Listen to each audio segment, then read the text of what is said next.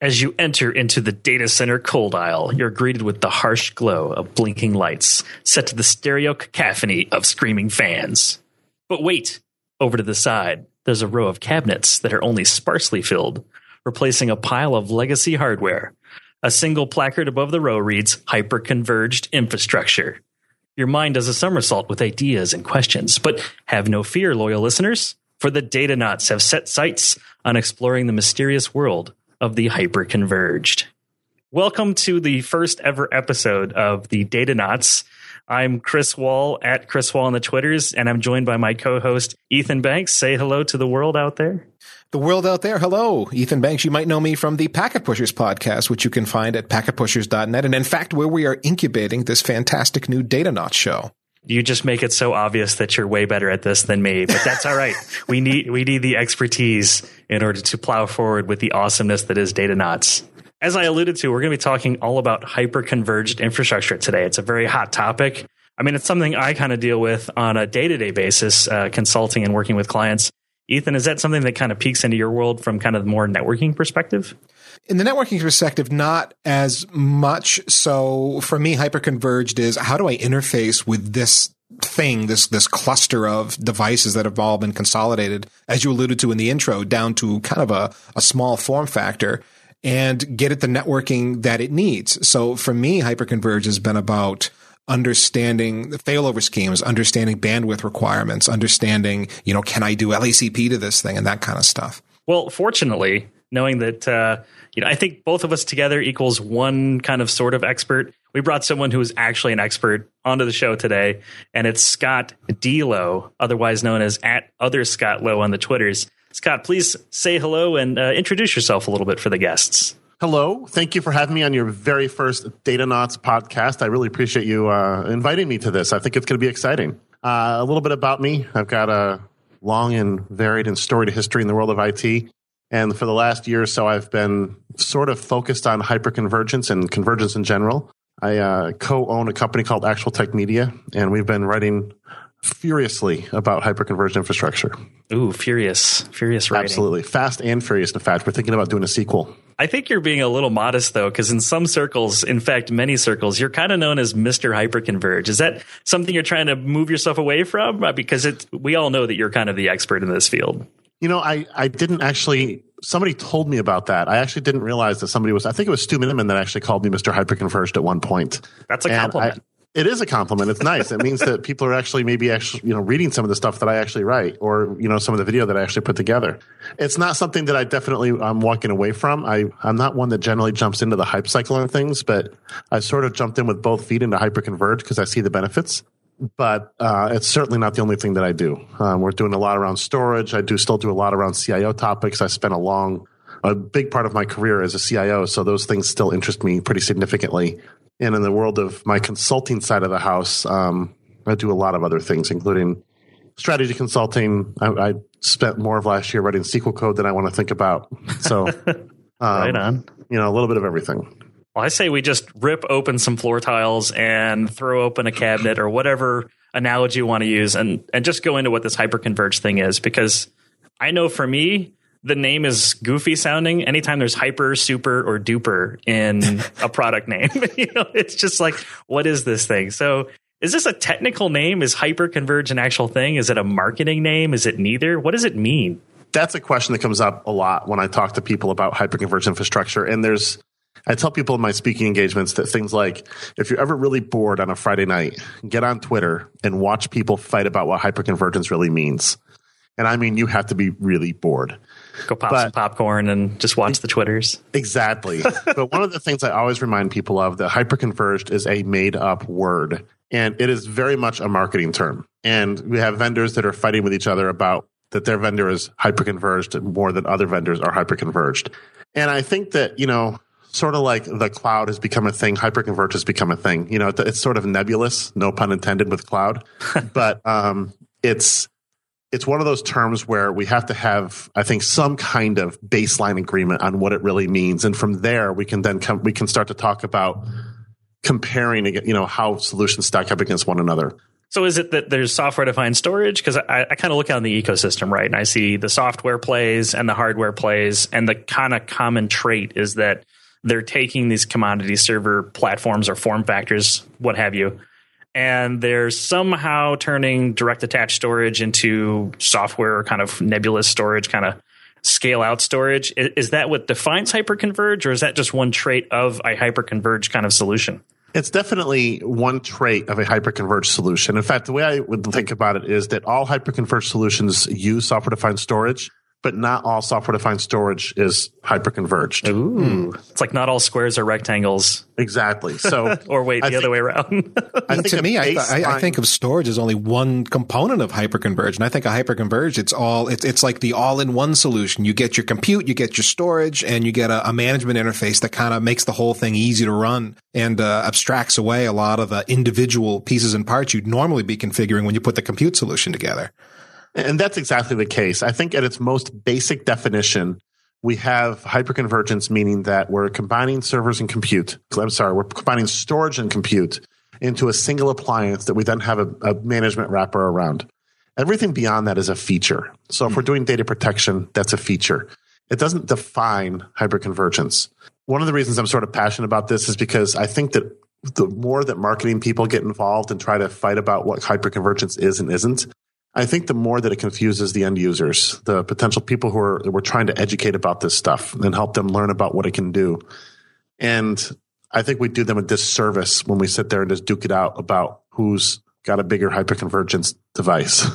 Go measure your chassis size or something. Exactly. I have 8 drives. Oh, I only have 7.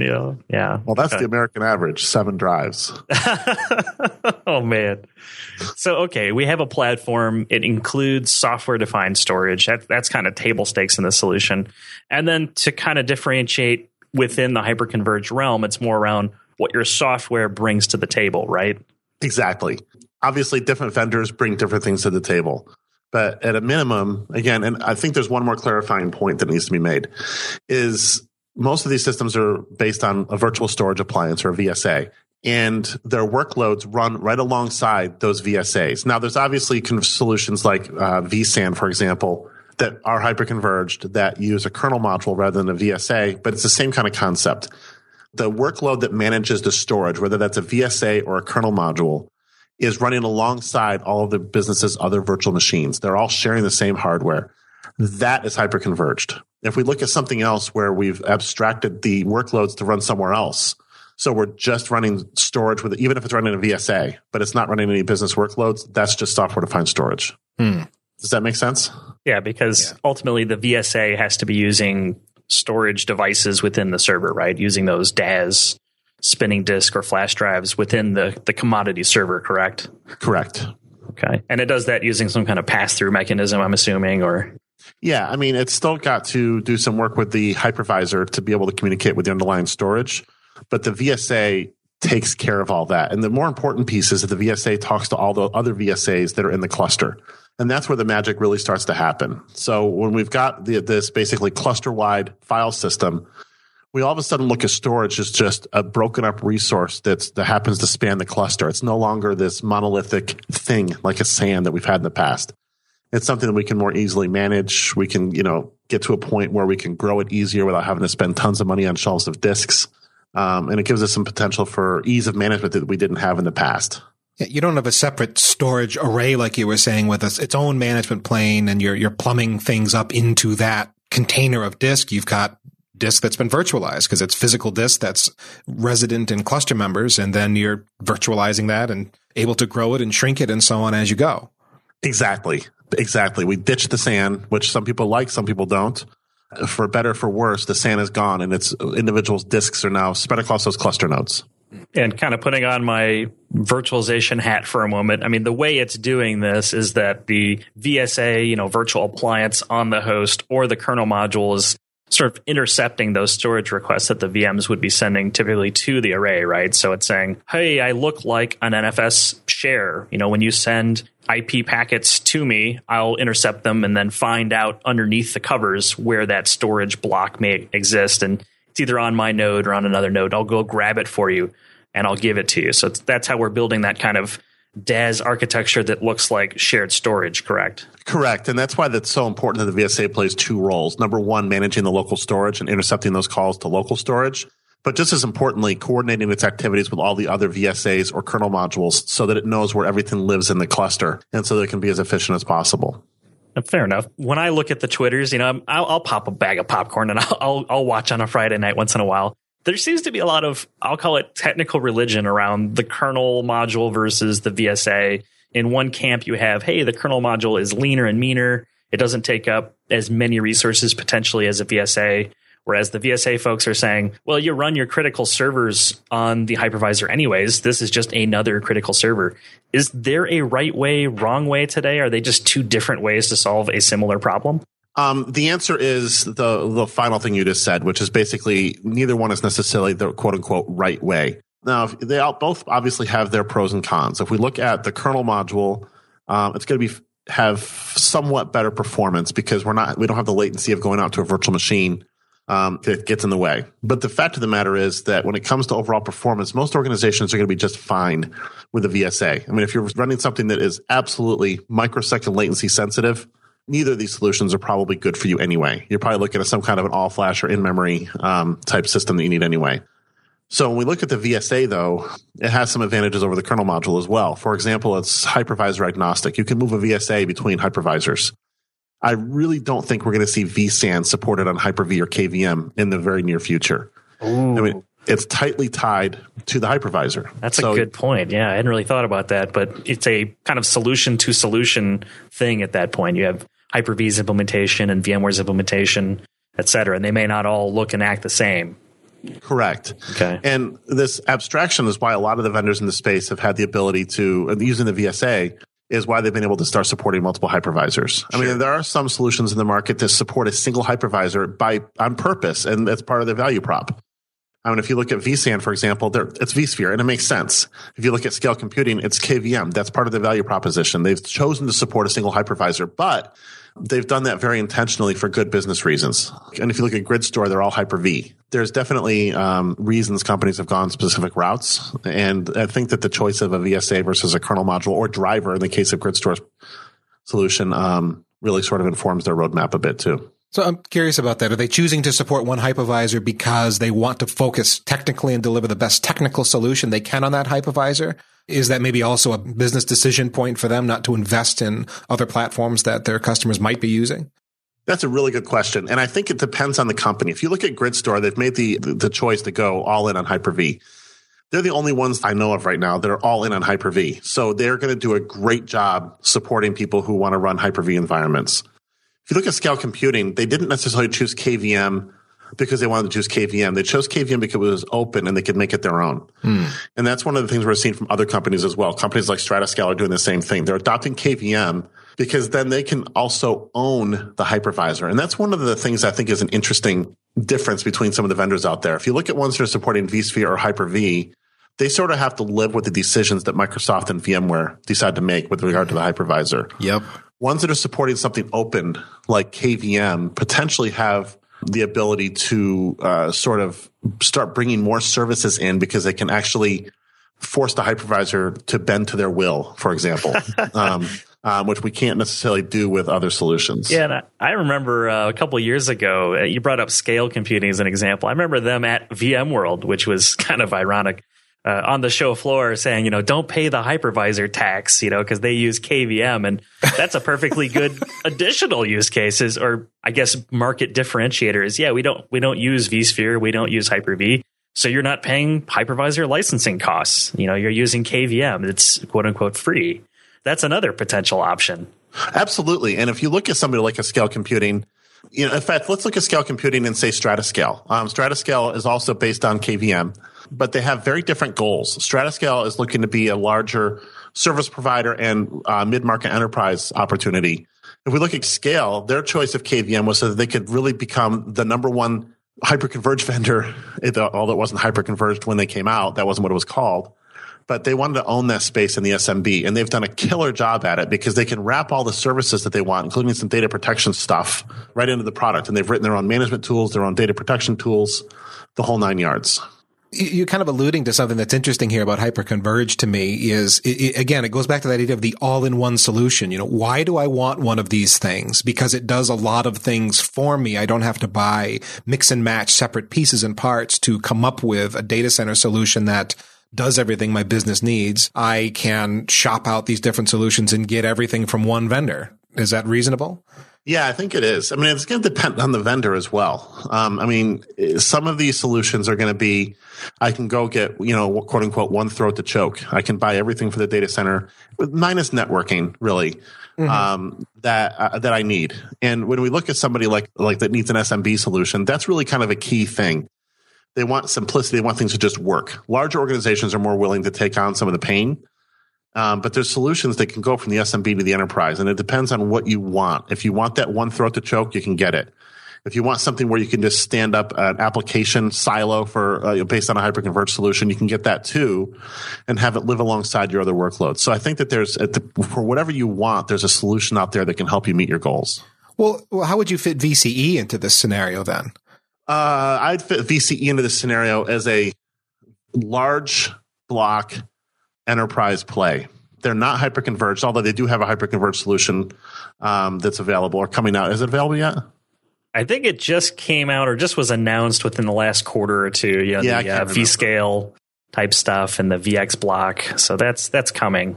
I would say that they're compared to some of the solutions that are on the market. I can't imagine that the price tag is going to be something that where it would be attainable to an SMB or small mid market. And I think that's some of the bigger challenges that we see in the market are around smaller organizations. Everybody wants to be in the enterprise from a vendor perspective because they can sell bigger deals fewer times, and it's harder to crack the SMB sometimes.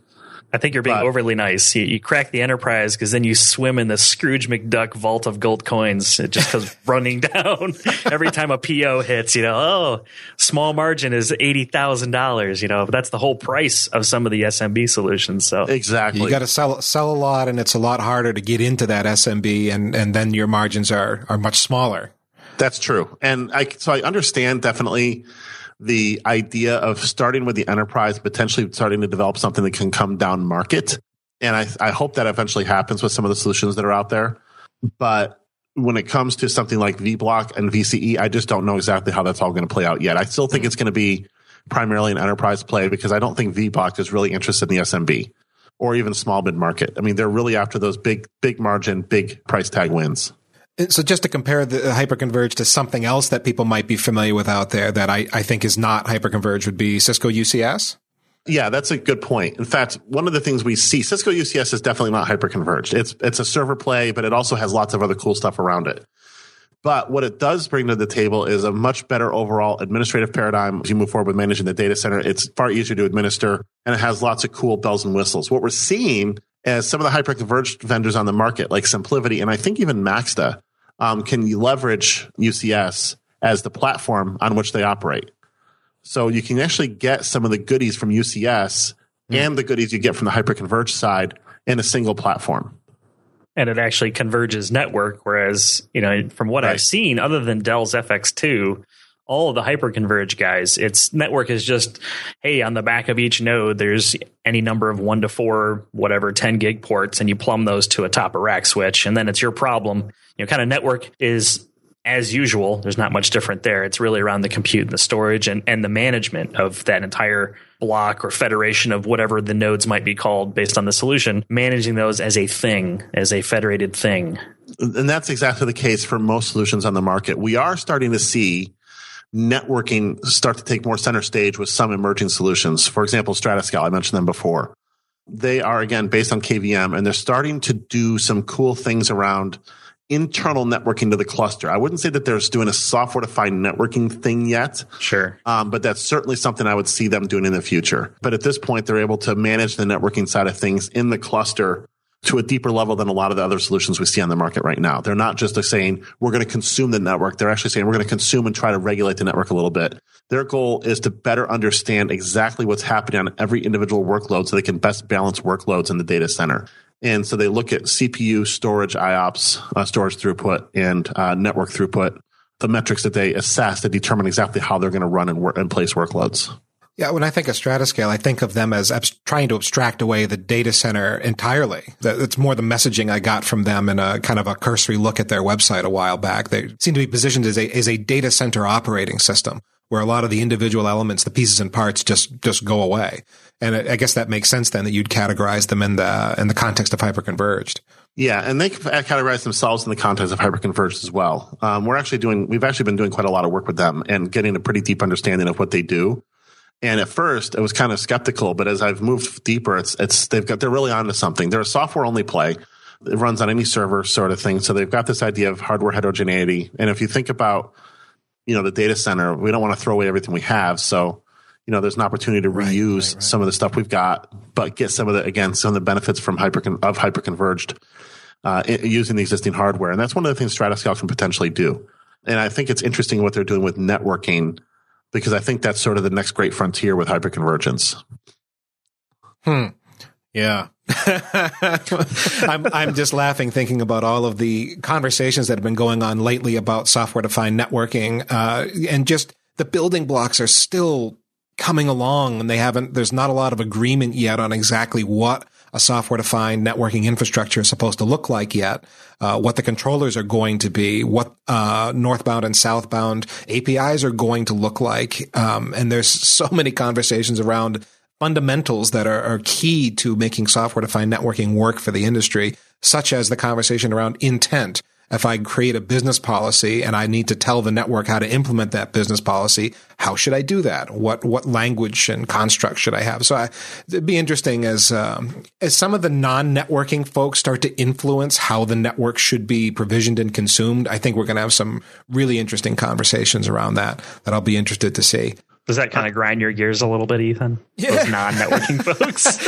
Well, it's funny. Get out of my data center. I wrote a kind of a editorial opinion piece for one of our Packet Pushers newsletters, and I just kind of made the point that networking is just so stuck in the past, and we can't seem to get beyond how we've been doing networking for so long. And there's these dependencies on these really old technologies like Ethernet to do networking, and it's a anchor around our neck, and we really need to rethink how we do networking to catch it up to what the rest of the data center looks like and how compute resources can be consumed and so on.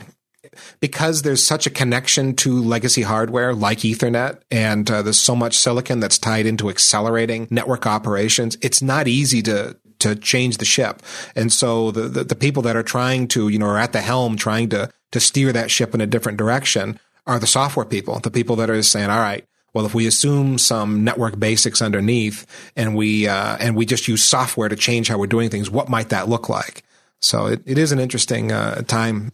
If hyperconvergence is a driver here, it'll be really interesting to hear the ideas that are coming out of those camps from folks like Stratascale. Well, Scott, let me shift the conversation here a little bit. I want to ask you this question. Who am I if I'm someone that is a good candidate for hyperconverged? You're honestly, I think you're a mainstream organization for the most part. And what I mean by mainstream is you don't have these crazy needs around high performance computing or massive data warehouse business intelligence type things. Mainstream meaning I need to run Exchange, I need to run SharePoint, I need to run my database, I need to run my ERP, and those kinds of things. I need to run a file server. I think everybody's got their little niche workload, but those can generally be handled, especially because we see hyperconverged solutions that span they go from all disk to hybrid to all flash now. So there's something there's something out there for most workloads. But I see a hyperconverged solution as being really, really compelling for most operations that are out there if they're willing to think about their data center a little bit differently. And this doesn't mean I think that everybody's going to go out and just buy it tomorrow. I'm not that naive. Maybe I'm a little naive, but I think that if people take a look at it seriously and they're able to sort of think about it both technically and from an organizational standpoint, I think that they would see some pretty compelling benefits. But, I think the biggest risk, the biggest challenge for people is overcoming inertia and sort of doing things differently. It's the risk factor, that nobody ever got fired for buying IBM argument. Oh, I hate that argument. So do I. That's so horrible. It is, and it's almost as bad as we've always done it that way. If I were a CIO and one of my subordinates bought IBM, I would probably have to fire them. Not just have to, but you would. I mean, why did you buy that thing? It's so old.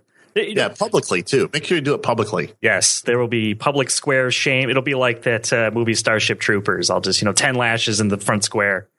I like that with an Ethernet cable. But I think another point that two different points here. One, a lot of enterprise customers, even though some of these hyper-converged solutions are close to 4 years old now, anywhere from 2 to 4 years old, maybe 5. Yeah, that's still not quote unquote mature, which is kind of ironic, especially in these days where software can go from completely nothing in someone's head to semi-production ready in 6 months, maybe 12 for a long tail. So there's that kind of block to push against. There's also storage requirements. A lot of folks have this kind of unbalanced storage requirement where just financially, I want to put a petabyte of storage, but I only need 10 hypervisors. That doesn't really make sense if I'm having to buy all those kind of together. Maybe I'm looking at an Isilon or some big storage array to some big bucket for files. Wait. So what you're saying is in a hyperconverged, if you're buying members of the hyperconverged cluster, you can't get storage blocks that big to be shared across that. You really need some outboard storage array if you're going to go crazy and get like a petabyte worth of storage. Well, there's the physical size of the node is a constraint, right? So you can only put so many drives in there, and the biggest drives we have are 8 terabytes, 6 terabytes, depending on the model. And it's probably it's 2U or 4U, something like that, of a unit, and right. And it's got other stuff in there that needs to take memory and CPU and so on, in addition to disk drive. Yeah, so that's a common constraint I personally run into trying to design with these systems is just people that are very slanted one way or the other, lots of storage and need lots of compute, but not a lot of storage. It's not necessarily a great fit for hyperconverged. I actually have two thoughts based on what you just said, Chris. The first one is this idea of hyperconvergence maturity. And yes, it's been around for a while. In fact, if you really think about it, it's been around for quite some time, because I remember being back at a tech field day, and it had to be 2009. It was 2009, yeah. And going to Pivot 3. And at the time, it wasn't called hyperconverged infrastructure, but that's exactly what they were doing. So it's actually been around for a long time. What I think has started to happen, especially with VMware jumping in, is people are starting to hear about it just now. And I think that the event that I just mentioned, VMware jumping into the space, is really what was sort of made the big splash. People started to see this as something real. And then we've seen EMC jump into it. We've seen other vendors, tier one vendors jump into it, which really validates the entire space. When you've got just a couple of startups out there, it's easy to say, well, they're just startups. We have to be careful. We don't want to jump into it. But when you start seeing tier one players, and a company like VMware, start to really put major investment into something, it's where there's smoke, there's fire, right? Actually, Scott, it's not that at all. It's when Gartner makes a magic quadrant about it. Well, that's then true it's too. Legit. Unfortunately, the G word, more true than it should be. It is true. Yeah, it is true. Anyway, and that's what makes people start to take notice. But I think a big event was also VMware. But you're right. The Gartner Magic Quadrant was a big deal. Yeah, when your competitors when you have competitors that are of that scale, it completely validates the whole solution. Absolutely. The space as a whole, is sort of rising because of it. The other thing you mentioned is this imbalance in resources. And that's one of the reasons why I carefully say mainstream organizations. If you've got needs that just make your resource balance really skewed, hyperconvergence can be a challenge, but it doesn't necessarily mean it's impossible. I mean, if you look at different solutions on the market, for example, if you've got a high need for lots of storage, look for something that can do great deduplication and compression, or look for something that can integrate with an existing environment. Not all solutions can do that, but there are hyperconverged solutions on the market where you can use existing compute nodes. You can actually use existing storage arrays if you really wanted to from inside the hyperconverged solution. So if you really need storage that just can't, and you want to keep some of, say, your mission critical stuff inside the hyperconverged environment and have the files sit outside somewhere, you could do that. So there's different ways you could architect these things to get around some of those things. But if you're looking for just an all-in-one that does everything, that's a bit more of a challenge, and there's a little bit more thought that has to go into it. Absolutely. By integration points, you're talking kind of taking hyperconverged and attaching it to a fiber channel SAN. That might be a challenge. Yeah, you wouldn't be connecting to a fiber channel SAN with any of the solutions that are on the market because none of them support fiber channel. But they do support NFS and iSCSI, some of them anyway. And they can actually... Or even SMB3 in some cases, right? That's true. I mean, absolutely. But if you're looking at more of a file-based or a maybe I should actually say an Ethernet-based protocol, because that's really what it boils down to. I mean, Ethernet is the common fabric of the data center today, right? For a lot of things. For better or for worse. For better or for worse. So an Ethernet-based protocol, yeah, you can support those depending on the solution, but from inside one of the hyperconverged infrastructure solutions. So we talked around the size of the company, enterprise, SMB. What about verticals? Is there a particular slice within the market that kind of makes more or less sense for hyperconverged? Yeah, I think it can span verticals pretty nicely, but it's going to depend on, obviously, if there's a vertical that's very focused on high performance computing, for example, like a research vertical, then no way. But let's take a look at something like education. I'm intimately familiar with higher education. I can't think of very many colleges other than research universities where a hyperconverged solution wouldn't be a boon to the organization because it can simplify. One of the things that I was a higher ed CIO for a long time, and I never liked having to spend a ton of money and more importantly, spend a lot of staff resources on things that didn't have a direct return on investment to top line revenue. Because even looking at a college or university, there is this concept of profit and loss, even if they don't state it like that. But it's also far more challenging to get staff that you need. So I didn't like having to waste staff resources. I shouldn't say waste. I didn't like having to expend staff resources on kind of things that didn't add to student outcomes. Yeah. You're kind of looking for those jack of all trades because there's just so many things you have to do, right? Exactly. And that's a huge challenge. I mean, it's not too hard to say, to go out and say, I need to find somebody who's good with storage. But it's really hard to say, I need to go find somebody who's good with storage, good with VMware, good with Hyper-V, good with servers, good with all the applications I run, good with SQL Server, good with firewalls. It's really hard to find that. It sounds like a typical job opportunity these days. They want you to know, speak Klingon and do backflips and also know how to fly. Which is why I'm actually well qualified for most jobs. No. Well, hang on. This is actually a good question about the organizational impact of hyperconverged, because to me, it sounds like maybe you are that person if you're dealing with the management of a hyperconverged system. You can speak Klingon and do backflips and manage storage and so on. Or is that not the case? I think it's a little bit more nuanced than that, because let's say, so let's use the example of speaking Klingon and doing backflips. In a traditional environment, I have to be able to speak Klingon to anybody and everybody in the organization. With hyperconverged, I just have to know enough phrases to get by. So I need to know how to ask where the bathroom is. How do I get to this bus stop? Things like that.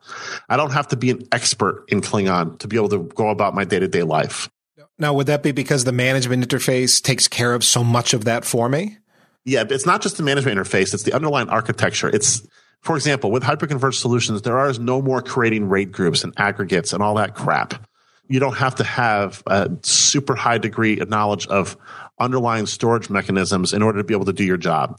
You basically have to know how to point a VM at a storage pool and consume storage from that pool. So you have to have enough knowledge of storage to understand things like thin provisioning and deduplication and things like that, so you understand ratios, but you don't actually have to do it yourself. Unlike, a lot of legacy systems out there. And when it comes to doing backflips, I would say, you can actually just do a front flip. Which is easier, right? Or you can just do a somersault and get by. Or a barrel roll. Those are important. Barrel roll, yeah. Right. Which I don't think I'd try any of the above personally. Fair enough. You have to be able to know enough to get by. And this is one of the things when I talk to people about this that I say we're seeing the rise of an infrastructure engineer over a storage engineer, virtualization engineer, server engineer, all that good stuff. It's someone who is that jack of all trades and master of none. And that's actually okay because they don't have to go in with deep subject matter expertise on every array under the planet, for example, under the sun. They just have to know enough about how to, about what the intended outcomes are rather than the inputs, if that makes sense. And I'll also say that Under the Planet sounds like a really interesting storyline. Under the Sun didn't sound as interesting. I just like that you took the speaking Klingon example and rolled with it. You get a kudos from me on that. That takes skill. Kapla. Yeah. Well done.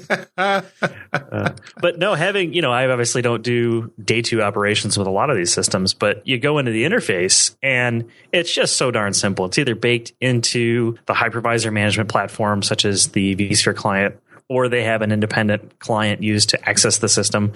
And that's the goal, right? All these next generation systems, the goal is to abstract away a lot of the complexity. It's still there, but it's not your problem. There's, Skynet's dealing with it for you.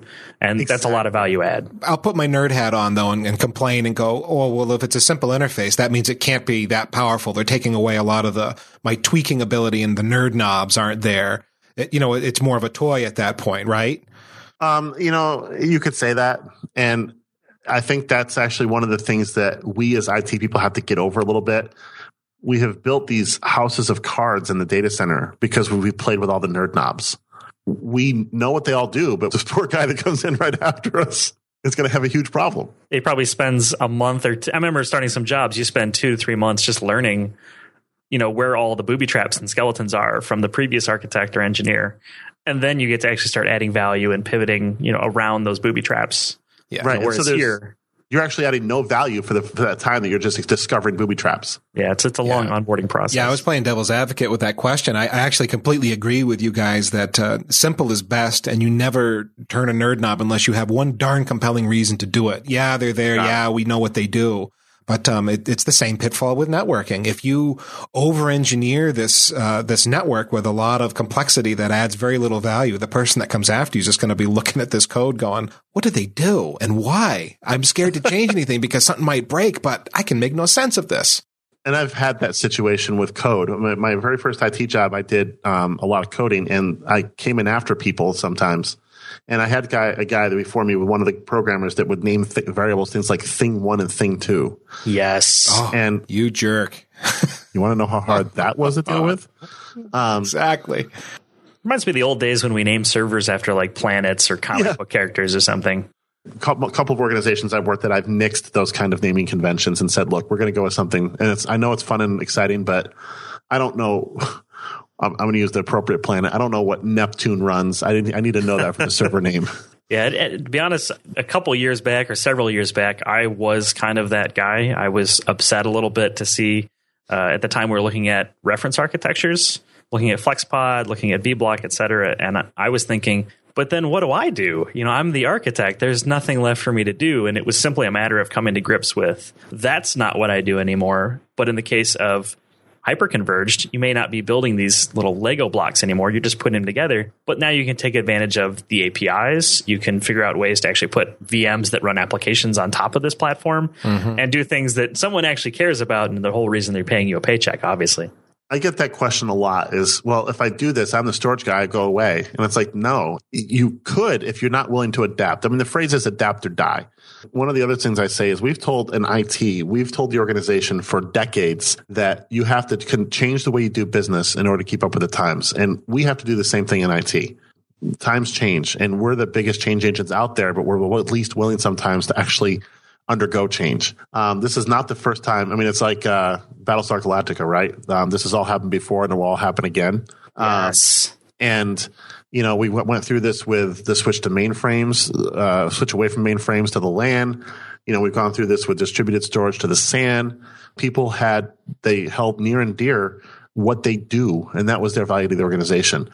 People have to start thinking outside the data center box a little bit and start thinking higher level. So I'm not going to be my job. In fact, I asked the question of some of my engagements about how many of you love managing storage? And I've only ever had one guy raise his hand. And did he invent the platform? Like, was it his baby? No, he sat in the data center in the dark. He looked at the blinky lights. You threw a piece of raw meat in there once in a while just to keep the beast happy. And he was that guy. Yeah. He was that guy. But I mean, he really did enjoy managing storage. Great. But go do something else because you're going to have to learn new skills. I mean, if you just, and it's the way we get through life. If I, didn't know anything more than I did when I was 20 years old, I'd be pretty useless.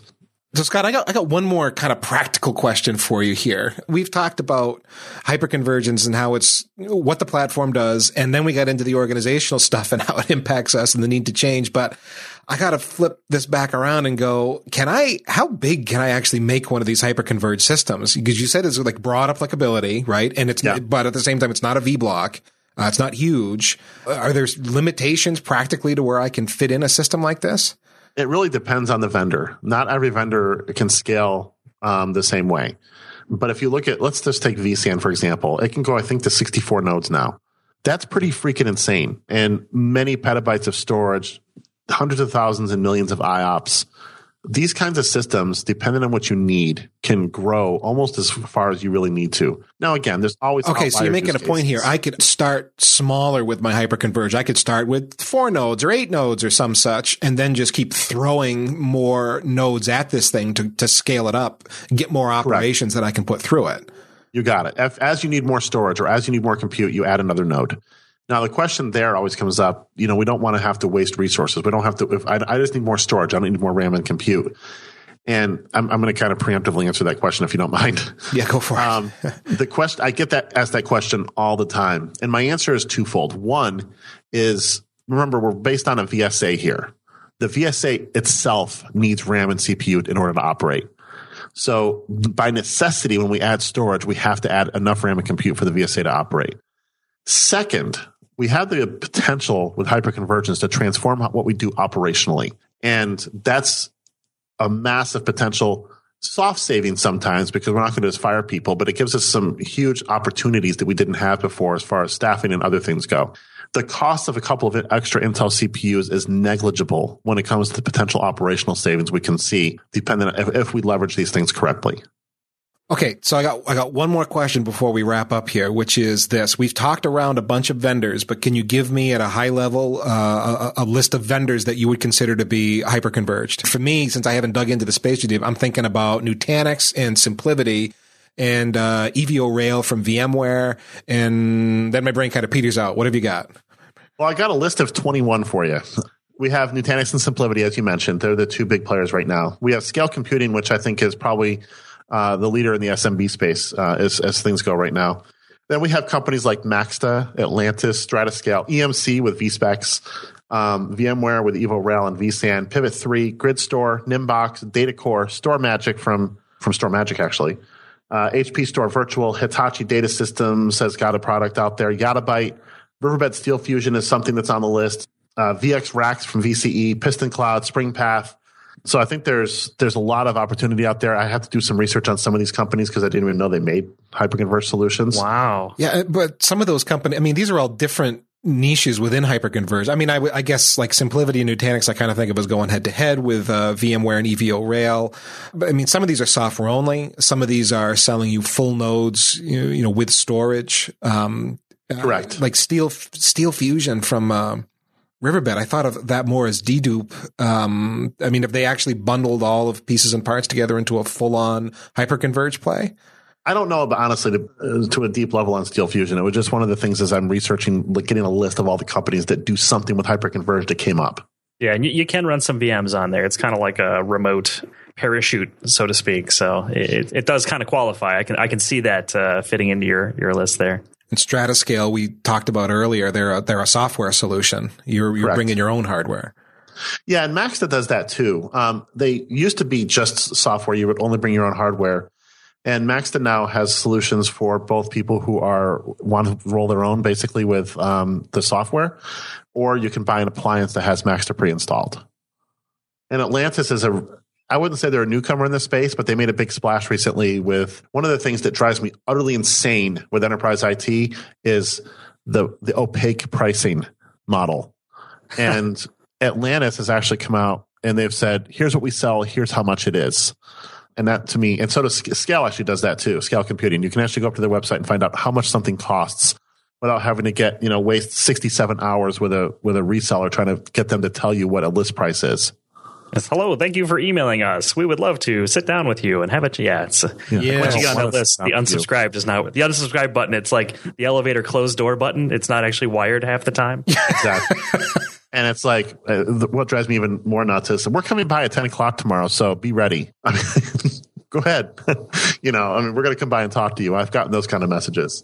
I think that the transparency you can get from some of these companies is better, but we need to do more. All right. Well, we'll wrap it here. That's it for today's show of the Datanauts podcast. So how did we do? Interesting, exciting, boring, repulsive, not enough Klingon, too much Klingon? It's up to you. Send us some feedback, share what's on that snazzy noodle of yours, and submit your ideas for future topics. You can reach Ethan. He's EC Banks on the Twitters, or his blog, ethancbanks.com. Or myself, Chris. I'm at Chris Wall on the Twitters, and my blog is wallnetwork.com. For more superb Packet Pushers content, crab walk on over to the packetpushers.net to partake on the bountiful feast of podcast goodness. Until then, may your server lights blink, your storage spindles spin, and your cables be cleanly managed.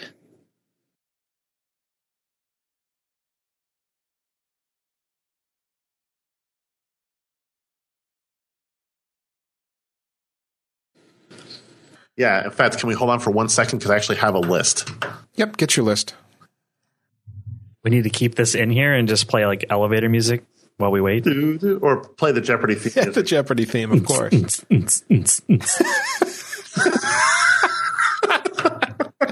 Reboot.